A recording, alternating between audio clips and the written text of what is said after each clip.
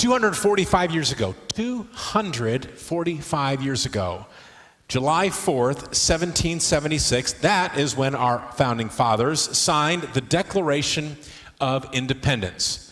This was a formal declaration that what were the 13 colonies desired independence from British rule. Now, of course, the British weren't ready just to take our word for it, take the signed document, and hand over what they viewed as control of the continent. They put up a fight, and there was years of war, the Revolutionary War, that followed. What we're about to see this morning is that in the weeks, months, and years leading up to the Declaration of Independence, the signing of that, everyone in those 13 colonies did not agree that it was in America's best interest to sever from Great Britain. So Americans disagreeing with each other is nothing new. In fact, this is a freedom. It's actually, we have a freedom today to disagree with each other. We have a freedom to even disagree with our government. There are some countries where that's not allowed. That would be against the law. We're also going to see that it was arguments from the Bible, in part, even in large part, that won public opinion to the side of desiring and fighting and demanding for independence. There was a piece of writing that in the 1700s version we'd say went viral. There was a piece of writing that went viral in the late 1700s that made the case that the way that America was being governed was actually against God's ways, and we should not stand for it any longer. We're also going to see that historians point to that document as key in bringing the nation together for independence. What we do know is that we enjoy freedoms today because of decisions and actions that were made nearly 250 years ago. We also, most of us would admit, that we take some of these freedoms for granted because we don't know what life is like or was like without these freedoms. And as you saw today in the video story of immigrants, anyone who is an immigrant who's here or you're watching, or maybe your parents were immigrants and they've told you the stories, you have a greater appreciation for what we have in this country because you know or you've heard the personal stories of what it's like to not have these freedoms. And you know that we should not take them for granted. But it is challenging to grasp the value of a freedom that you do not know life without or the cost to obtain. It is challenging to grasp the value of a freedom that you do not know life without or the cost to obtain.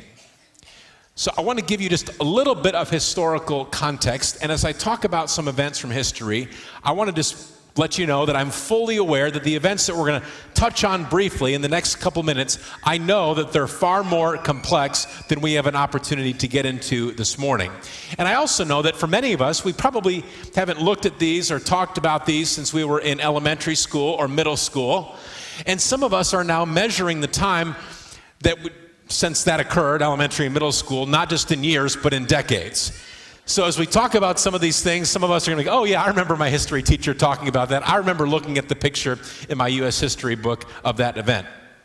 So prior to the Revolutionary War, America was 13 colonies governed by Great Britain, where the leading authority was a king. You can imagine, maybe we can't, but let's try. Let's try together, okay? Imagine the confusion and frustration of being ruled by a king who is on an island 3,000 miles away, and the only way to communicate back and forth is by ships sailing across the Atlantic Ocean.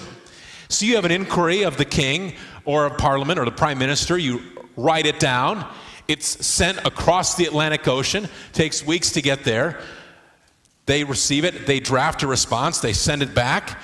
You have a clarification, you got to send it. I mean, you can imagine, that's what America was dealing with. That's what it was like to live in this country, far away from the people who were supposed to be governing this country.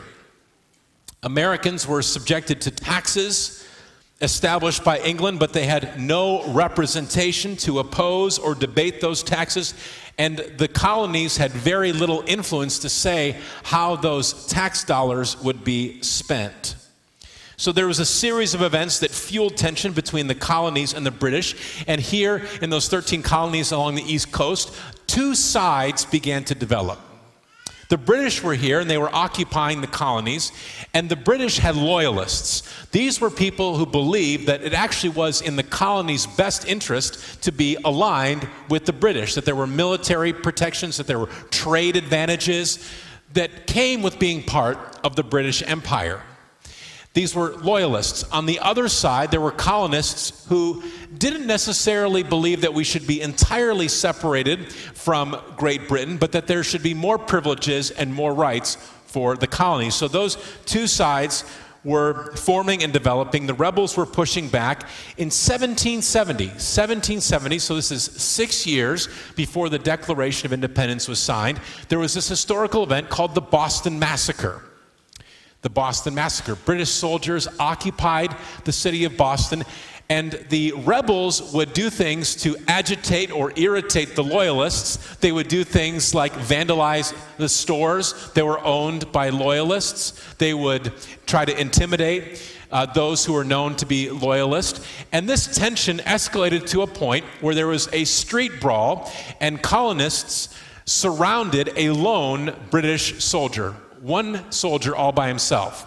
Well, this didn't last for long, and soon that lone British soldier had backup. And multiple British soldiers responded, and there in the streets of Boston were these British soldiers and the colonists, the rebellious colonists. Well, a shot was fired, then multiple shots were fired from the British soldiers, and in the end, 5 colonists were killed and 6 more were wounded. This tension escalated to a protest in 1773, so now we're 3 years before the signing of the Declaration of Independence. A protest in 1773, you probably learned about this in history class, the Boston Tea Party. The Boston Tea Party. Remember what happened at the Boston Tea Party? This ship enters Boston Harbor, and it is loaded with crates of tea imported by a British company. And in protest, colonists board the ship, and they dump hundreds and hundreds of crates of tea from this British import company into Boston Harbor. Well, this was not received well by the British government, and so they imposed new rules on the colonies, specifically Massachusetts. From that moment, the government power that did exist in the colony of Massachusetts was taken away. The port of Boston was closed, and Massachusetts no longer was able to prosecute British soldiers for any crimes that they committed that were against the colony's laws. And not just in Massachusetts, but throughout the colonies, all 13 colonies became subject to another new rule, and that was that the government, the British government, could seize private property. And some of you are nodding because now you remember your elementary school teacher talking about this. They gained the right to seize property for what purpose? To house British soldiers. So if you had a warehouse, you weren't using it, the British government could seize it and they could use your property to house British soldiers.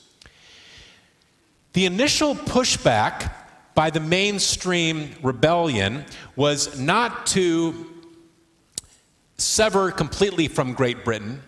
It was more of a let's try harder to get along. In the beginning, those who called for complete independence were actually considered radical outsiders. Historians point to a single document that transformed the demand for independence from a fringe argument of radical outsiders to a mainstream movement. This is fascinating, to me anyway. There was a man named Thomas Paine. Thomas Paine, English born, actually spent most of his life, early adulthood, in England. Somehow, when he lived in England, in London, he met Benjamin Franklin. Pretty sweet to meet the Benjamin Franklin while Franklin is over visiting England.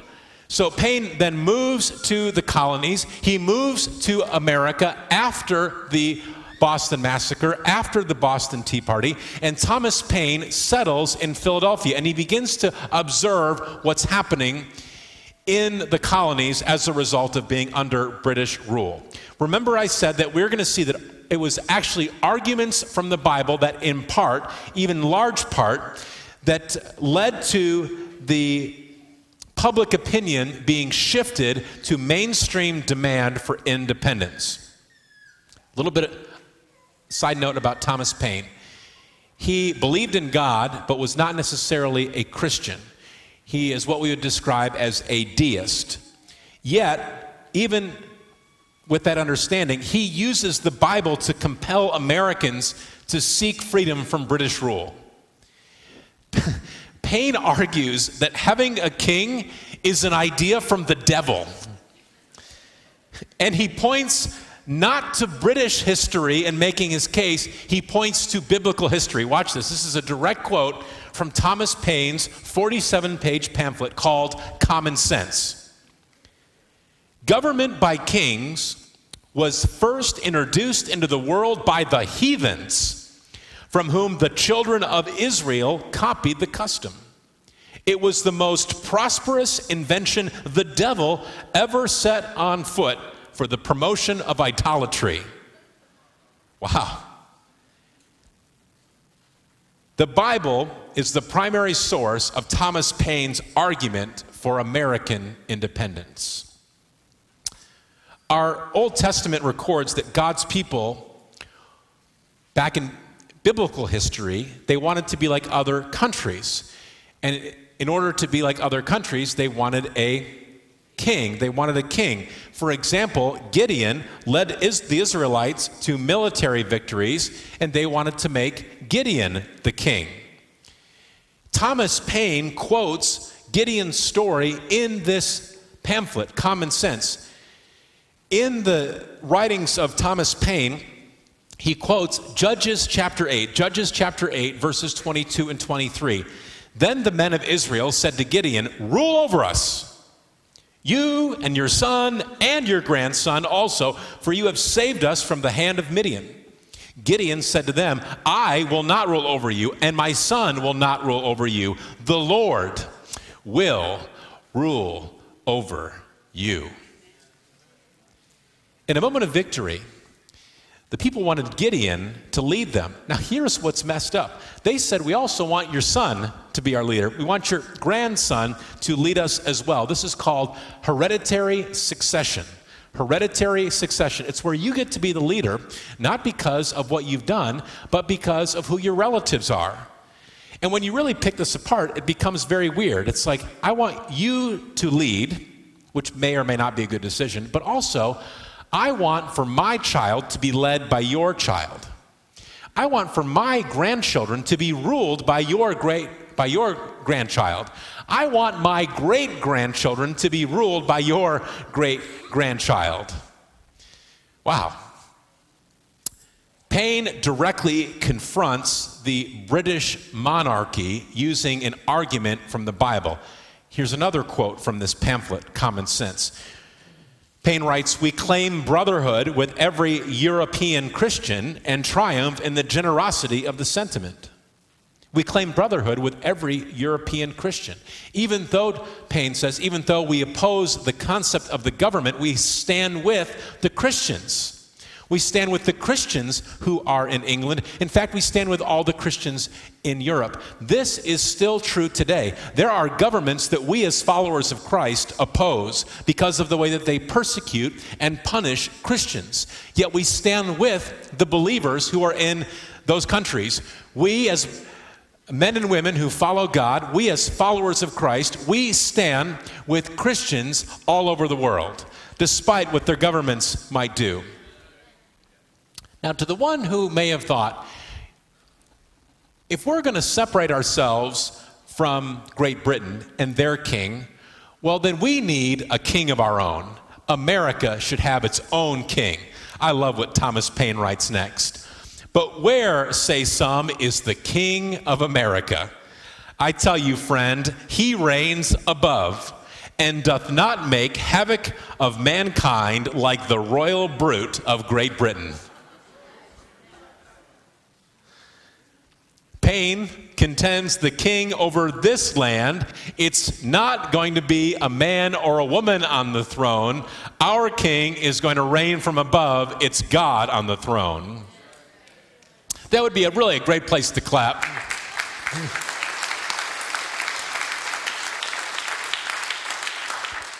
Let's not put a person in a position that was intended for God. Psalm 47, verse 8, God reigns over the nations. God sits on his holy throne. Psalm 93, 1, the Lord reigns. He is robed in majesty. The Lord is robed. He has put on strength as his belt. Yes, the world is established. It shall never be moved. Psalm 10:16, the Lord is king forever and ever. The nations perish from his land. Paine argued for a government established by divine law as described in the Word of God. Our nation was at its best, is at its best, and will always be at its best when our laws are connected to, based upon, and aligned with God's Word.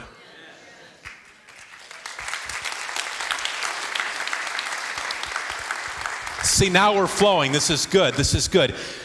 Putting a person in a position intended for God leads to failure. Putting a person in a position intended for God leads to failure.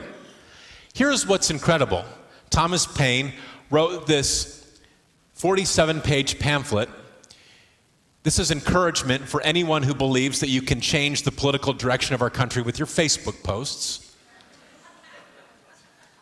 Thomas Paine writes this 47-page pamphlet written for the common reader, and there were 500,000 copies that went into circulation. 500,000 copies. In 1776, the population of the colonies combined was 2.5 million. So 500,000 copies in colonies with a total population of 2.5 million. That means there was enough for one in every household, not even counting copies that may be shared from one household to the next. Historians point to this document as key in persuading the nation to rise up for independence. Some of you are already fact-checking this with your phones right now. This document, Common Sense by Thomas Paine, moved the people, moved the concept of independence as the cause of fringe rebels to mainstream. It's hard for us to appreciate this independence because we weren't there. And today it's hard for us to grasp the concept that we could be under the control or the rule of the British. It's challenging to grasp the value of a freedom that you do not know life without or the cost to obtain. So when it comes to American history, you may know a lot about the Revolutionary War. You may have read a lot about what it was like before the Civil War and the tension that led up to the Civil War. You may know what was at stake when the U.S. made the decision to enter other wars and conflicts. You may have read about, you may have lived oppression that led to equal rights and civil rights for all people. So you would say, because of what you know, you are worried or even afraid when you read about what's happening in local governments, state governments, or Washington, D.C., because you see freedoms that previous generations fought and died for are now in jeopardy. American freedoms, what life was like before those freedoms, what it costs to obtain those freedoms, our understanding varies widely even in this room. Some of you know a lot. Others, if we were honest, we'd say we probably should read more. We probably should know more. Well, we know various amounts of information or varied amounts of information about America's past, and our understanding varies on what it's like to live without political freedom. Here is the shared common experience known by all people. The shared common experience known by all people. Every person knows what it's like to be separated from God by rebellion against him and his ways. It's called sin. All people know this. It is experienced independently. While Christ died on the cross for the freedom from sin for everybody, it's a decision that no one can make on your behalf. We would say that we have freedoms in America because someone fought on our behalf. And if you served in our armed forces, thank you. Thank you for what you did to protect the freedom that we have. To be under sin means that God has established a right and wrong in the world, his holy law, and every person is guilty of breaking or violating God's holy law. Romans 3:9. We have already shown that all people, whether Jews or Gentiles, are under the power of sin. All are under the power of sin. The entire human race. All people know what life is like separated from God. Christ paid the cost for freedom from the penalty of sin. Jesus, early in his public ministry, he returned to the village where he grew up, to Nazareth, his boyhood home. In the local synagogue on the Sabbath, Jesus is there, and he asks for the scroll of Isaiah. And there in the synagogue in Nazareth, in front of his hometown, Jesus begins to read from the scroll of Isaiah. And in reading from the scroll of Isaiah, Jesus makes the very bold assertion that he is the Messiah in the way that he reads from the scroll of Isaiah. Luke chapter 3, verse 18 and 19. This is Luke quoting Jesus' words in that synagogue in Nazareth. Jesus says, "The Spirit of the Lord is upon me, for he has anointed me to bring good news to the poor. He has sent me to proclaim that captives will be released, that the blind will see, that the oppressed will be set free, and that the time of the Lord's favor has come." Throughout his earthly ministry, Jesus had attracted followers who were absolutely convinced that the purpose that this movement was developing was for Jesus to become a political ruler to overthrow the Roman government, to elevate the political position of the Jewish people. We know that the mission of Jesus Christ was so much bigger than coming up against a single empire. God the Father anointed Jesus to bring good news to the spiritually poor. What does it mean to be spiritually poor or in spiritual poverty? It means emptiness, apathy, boredom, no purpose, guilt, anxiety caused by lack of relationship with your heavenly Father. That's spiritual poverty. God the Father sent his Son, Jesus Christ, to proclaim that captives will be released. This does not mean that Jesus came to release the prisoners who are incarcerated at the penitentiary. Jesus came to set free those who were held captive, those who are held captive by the power of sin, so that the blind will see, that those who do not realize that their sin separates them from God, that their eyes will be opened to realize their need for restored relationship with their heavenly Father, spiritual blindness. Jesus was sent so that the oppressed will be set free. This is not oppression from a human dictator. It's bigger than that. Jesus came for freedom from sins that cause crushing oppression to the human soul. Galatians 5:1. For freedom, Christ has set us free. Stand firm, therefore, and do not submit again to the yoke of slavery. America won freedom from overseas rule after the Declaration of Independence and the Revolutionary War. Christ died for freedom from sin. What we know is that every wrong was not made right when this country declared independence. What we also know is that we are better as a nation when our laws move in the direction of biblical values.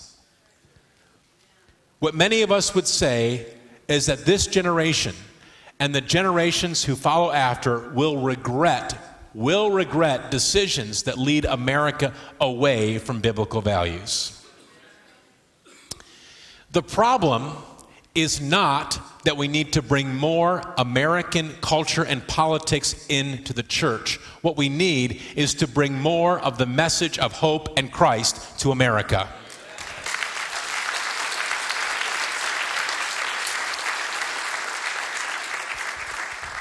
We have the freedom to speak up when our government considers or makes decisions against God. Let me ask you a question. Do you know who represents you in local, state, and national government? Do you know who your city council person is? Do you know who represents you in Congress? Do you know who our senators are in Oregon? Do you know who represents you at the local, state, and national level? Some of you do. If you do, that's great. If you don't, find out. Write the names of those people down. No matter what their political party, I encourage you, let's pray for those people. Pray for the people who represent you in local, state, and national government. You may also want to write to them, send them an email, call them. We must be people who vote. And maybe God is even compelling you to run for political office. We need to pray that God will raise up people who love Jesus and that they will stand firm on the Word of God as they represent us at all levels of government.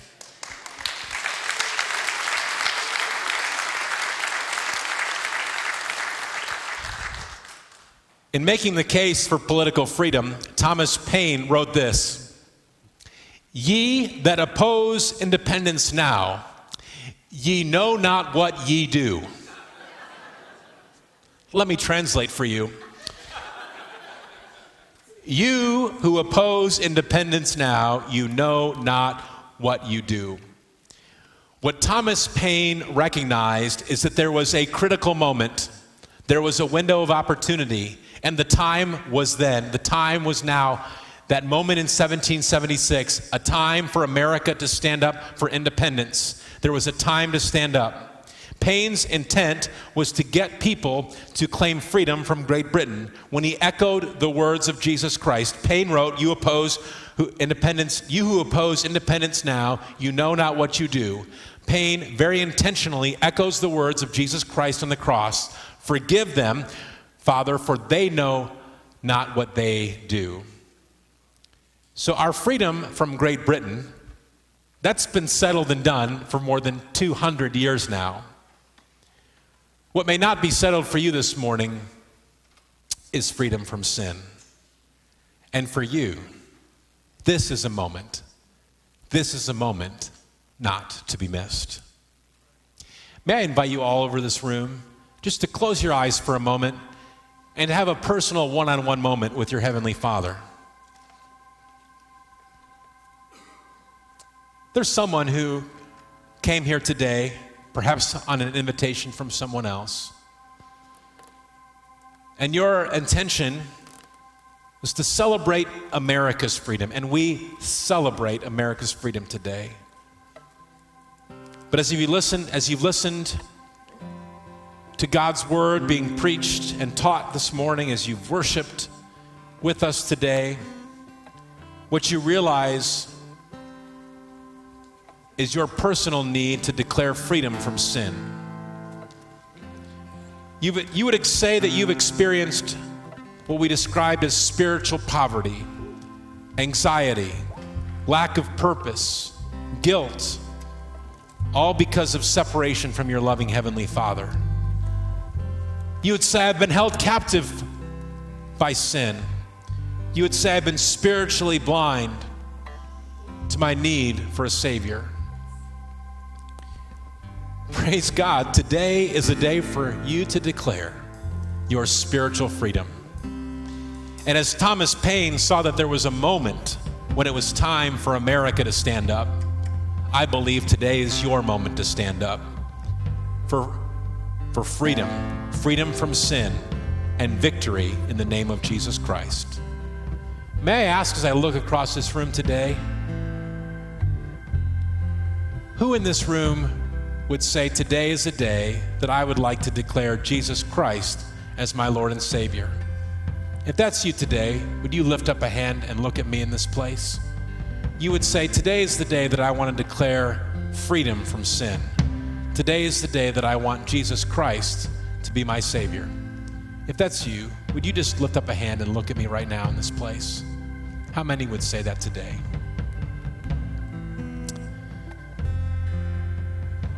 Father, for the one who desires to give their life to Christ today, hear their prayer. Whether you're here in this room or you're watching online, all you need to do in this moment is to have a personal conversation with your Heavenly Father.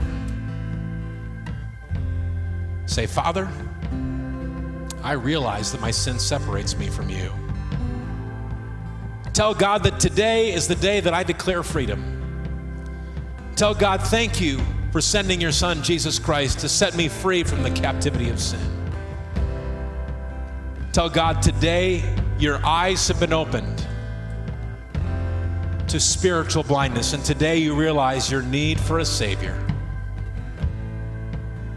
And right now, declare, today is the day I declare Jesus Christ as my Lord. Today is my day of turnaround, and I'm not going back to that yoke of spiritual slavery anymore. Today is my day of freedom. Father, thank you for each one who gave their life to Christ today.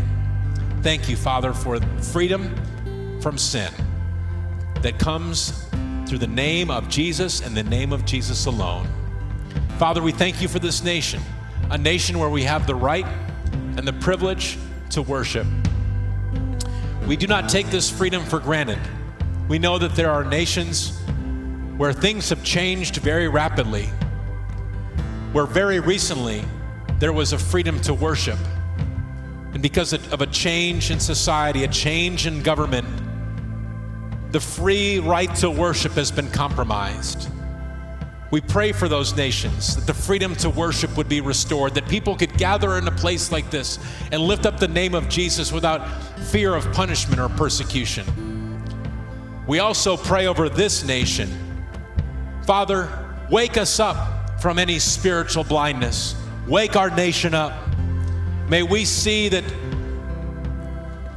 a country that is based on the law of God is at its best. Protect our nation. Raise up voices, Father, from sea to shining sea, of those who will stand on the Word of God and declare the name of Jesus Christ, even when it's not popular. Father, this church, we might say, what can we do? Well, we can fight spiritual warfare in our prayer. May we be known as a place, as a church faith community that prays for our city, prays for our state, and prays for our nation. That the name of Jesus Christ will be lifted up, and that all will hear of the Prince of Peace.